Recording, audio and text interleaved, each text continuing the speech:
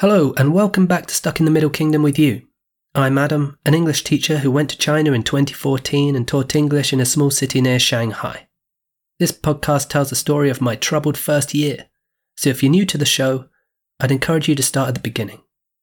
That said, alongside the main story, many episodes focus much more on other issues about Chinese history and culture, and you don't really need to be following the story to listen to that part.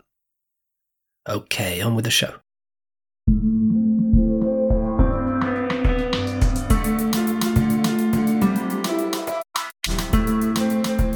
Gu Kailai was addicted to power and status, and she used her sex appeal to win favours from men.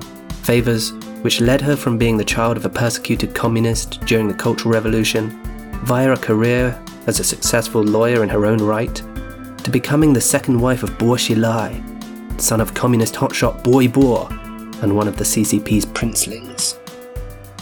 That put Gu Kailai in the running for the job of First Lady of China, but that part of the fairy tale would never come to pass.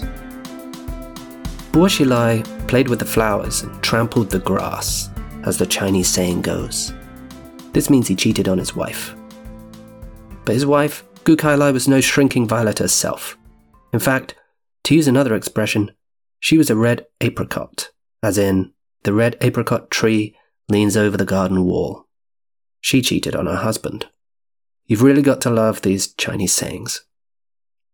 Anyway, while Bo Xilai was mayor of Dalian, the city in the northeast of China, his incredibly privileged wife, Gu Kailai, spent her time shuttling between the Middle Kingdom and Bournemouth, the humble seaside town on the south coast of England, a place which I happen to know pretty well.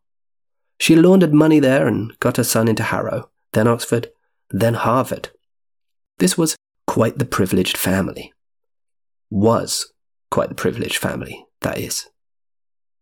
The other character in this triangle of doom is Neil Heywood, who was a wealthy British businessman living long-term in China, meeting important people and helping them strike deals.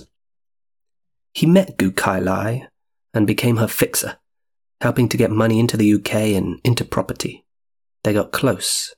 She became his daughter's godmother, and it seems that Neil had a genuine affection for this red apricot. It was a weakness that would cost him his life.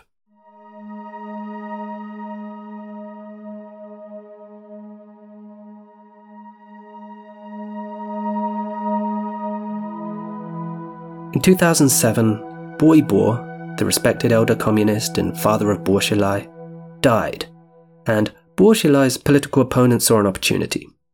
They had him cast out to the central Chinese megacity of Chongqing, in the hope that distance might also mean irrelevance. But just as Bo had thrived in Dalian, so too he thrived in Chongqing. He kept up the womanizing, the political rallies, and the gangsterism that had served him so well up to that point, confiscating money from people he labelled corrupt.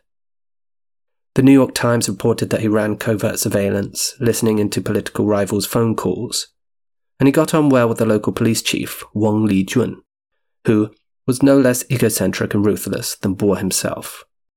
Wang Lijun oversaw torture and organ harvesting, and while he kept that darker side hidden, he had a TV drama showcasing his criminal takedowns called Iron-Blooded Police Spirit. Bo Xilai and Wang Lijun were the perfect match in China's Wild West. But by now, Gu Kailai was spiralling into paranoia. She was convinced they were on a hit list, and to be fair, maybe they were.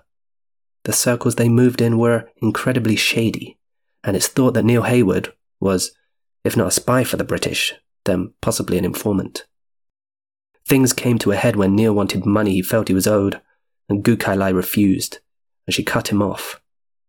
Friends spoke of how dejected he became, how he thought that his time in China might be up. In a sense, it was.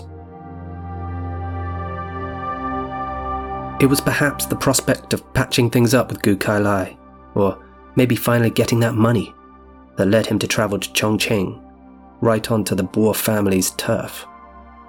He moved into the Lucky Holiday Hotel and met Gu Kailai for dinner. What happened next is hazy. The crime was originally covered up by that trickster of a police chief, Wang Lijun. Neil Heywood's body was quickly cremated, cops were paid off. Hayward died of overconsumption of alcohol, they said, but in fact, he was murdered.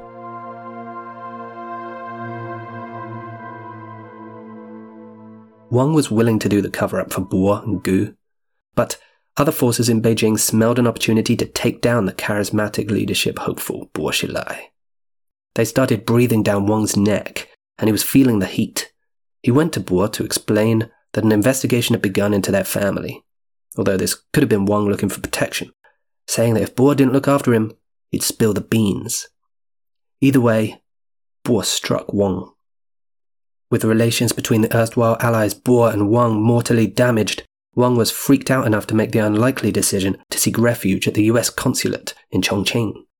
But they took one look at his record, said, "No way Jose," and turned him over to Beijing, right into the arms of Xi Jinping and that podgy grin he always has. Wang, the chief of police, became Chief Rat, which shortened his sentence for corruption to 15 years. The power couple were less fortunate. In the official version of events, back at the Lucky Holiday Hotel on that fateful night, Gu Kailai waited for Neil Hayward to pass out from the booze, dripped poison into his mouth, killing him dead. According to court records, this was Gu's confession. But Chinese courts are not particularly known for pursuing the truth. The verdict is generally known before the trial even begins. Ironically, as a lawyer, Gu Kailai herself had castigated American justice, defending Chinese justice by comparison.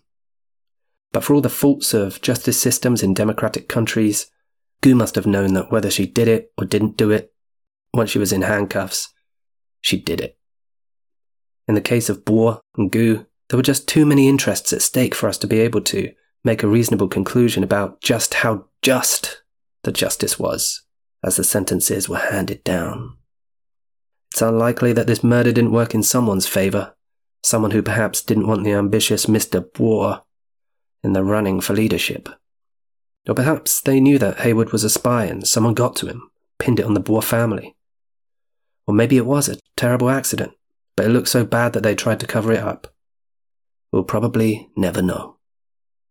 What we do know is that relationships, guanxi, is the oil that makes the engine of China tick over, even at the highest levels. And when these relationships break down, it can be quite a mess. Bo Xilai was found guilty of abusing his position of power and accepting bribes, and sentenced to life imprisonment. Gu Kailai admitted the murder and got a suspended death sentence, although after a few years this was commuted to life in prison. Xi Jinping rose to become paramount leader and began implementing a wide-ranging anti-corruption drive, sweeping up anyone else who might cause trouble.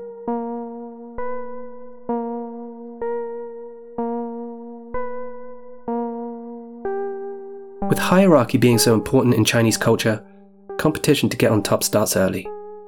The kids in my school, mostly starting to learn English at age 7, were very privileged compared to the vast majority of Chinese youngsters, but years behind those in Shanghai and other big cities, where babies are thrown into classes with foreign teachers, with little more than a nappy and the ability to cry. Learning is repetitive and time-consuming, and some will learn more and better and faster than others, but all learn the importance of success, the shame of failure.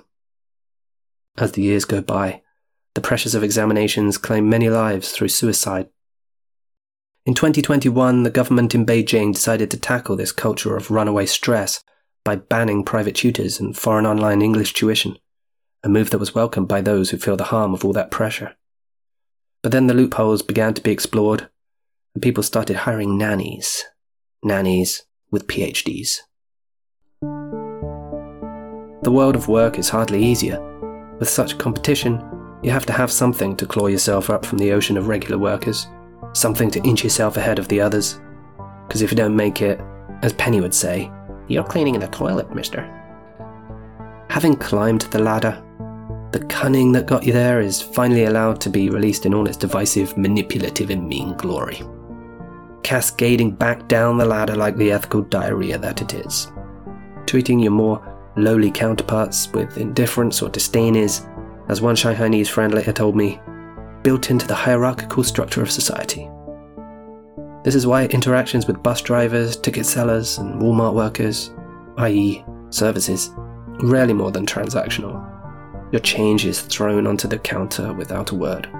Your indifference reflected right back at you. Seeing the Chinese teachers return from meetings with furrowed brows and lengthy to-do lists of impossible targets, one only wonders how they put up with it. I was told how a female teacher once made a mistake, and 2 years later she was still targeted by the management in subtle, relentlessly dispiriting attacks. Of course, you might say, this is free market China. They can always leave and work in a public school or make clothes or wait tables or something. They'd have to give up hope of a decent career or salary, sacrifice the esteem that comes with their current job, probably damage their child's opportunity for a decent education, condemning them to be treated like shit in their job too. But it's an option. The management know that even here, in wealthy Jiangsu, people are trapped, and hence squeeze every ounce of labour from them. They never thank them for it. Their subordinates seem to think this is only natural. One Saturday, the opportunity arose for teachers all across Jiangsu to visit other schools and take tests which may get them new jobs. The Cradle of Elites, upon hearing of this news, invited all the Chinese teachers on their staff for a trip to a museum. The teachers could not refuse this kind offer. Recruitment day came, everyone jollied off to the museum, and promptly went back to work. Another teacher who'd joined Penny's department in grade 7 had supplied her university certificate to the school with her application for the job. 3 months later, they still had it, meaning she couldn't quit even if she wanted to. And she did want to. I kept a close watch on my passport to prevent such thing happening to me. But the flip side of this hard-nosed treatment of the Chinese workers is the softly treatment of the Western workers, who are much more able to leave at any time, if they so choose. If they do up and leave, which happens all across the country, it's a damning indictment on the reputation of the school, a mienza faux pas, a slap in the face. A midnight run, as it's termed on foreign teacher message boards online, also creates a problem for the fleeing teacher. Without certain release documents, they'll struggle to legally find a new job. Still, embittered teachers take the risk and do a runner from time to time. The Cradle knows it could happen, and so we get bikes and big apartments and Christmas dinners. We were privileged, but we weren't delusional. The management had it in for everyone. The Chinese and foreign staff just experienced it differently. When compared to the near-constant whining of the foreign teachers, the stoicism of the Chinese teachers was remarkable. They rarely let their smiles slip, and were always friendly and engaging and helpful. Of course, they were helpful to the management too, as they were tasked to report on what we said. But they shared their hopes with me about travelling the world and experiencing a life beyond the insulated village that we lived in. A world beyond the school gates. A good friend of mine from Shanghai was telling me once about how hard it was to be an employee there, in an office job in Shanghai. She'd recently quit that job and her friend was doing the same. Both were too weak, she said, and they got thrown around by their superiors. She said, "I don't understand why, but it seems like people here have no choice but to be in battles." When she told me this, another friend came immediately to mind. My friend Tom had also taught English in China, way out in the countryside. He came away from it with the distinct feeling that the need to, for lack of a better term, survive, had led him into making ethical compromises. He felt that he'd become more ruthless, more willing to lie, to turn a blind eye to bad things he witnessed. It's an uncomfortable conclusion to draw, that there's something corrupting in Chinese culture. I don't know if that's the case, and I've met firsthand some of the finest people I can think of in China. Generous, open-minded and curious individuals. But in a recent episode, you might recall, I talked about those with, quote, straight hearts and quick mouths, and those who don't fit the mould do not tend to have an easy ride. The secret to survival in China is learning to work within the system. So let's talk to Tom, an English teacher who spent his time in the proper Chinese countryside. At the end of the day, I was in Changshu, near prosperous Suzhou, only a few hours from Shanghai. To get a taste of the really cutthroat life, you have to be out in the sticks. So tune in next time for a conversation with Tom, the ESL teacher, who's coming in for a chat about the sheep and the wolves of Hunan.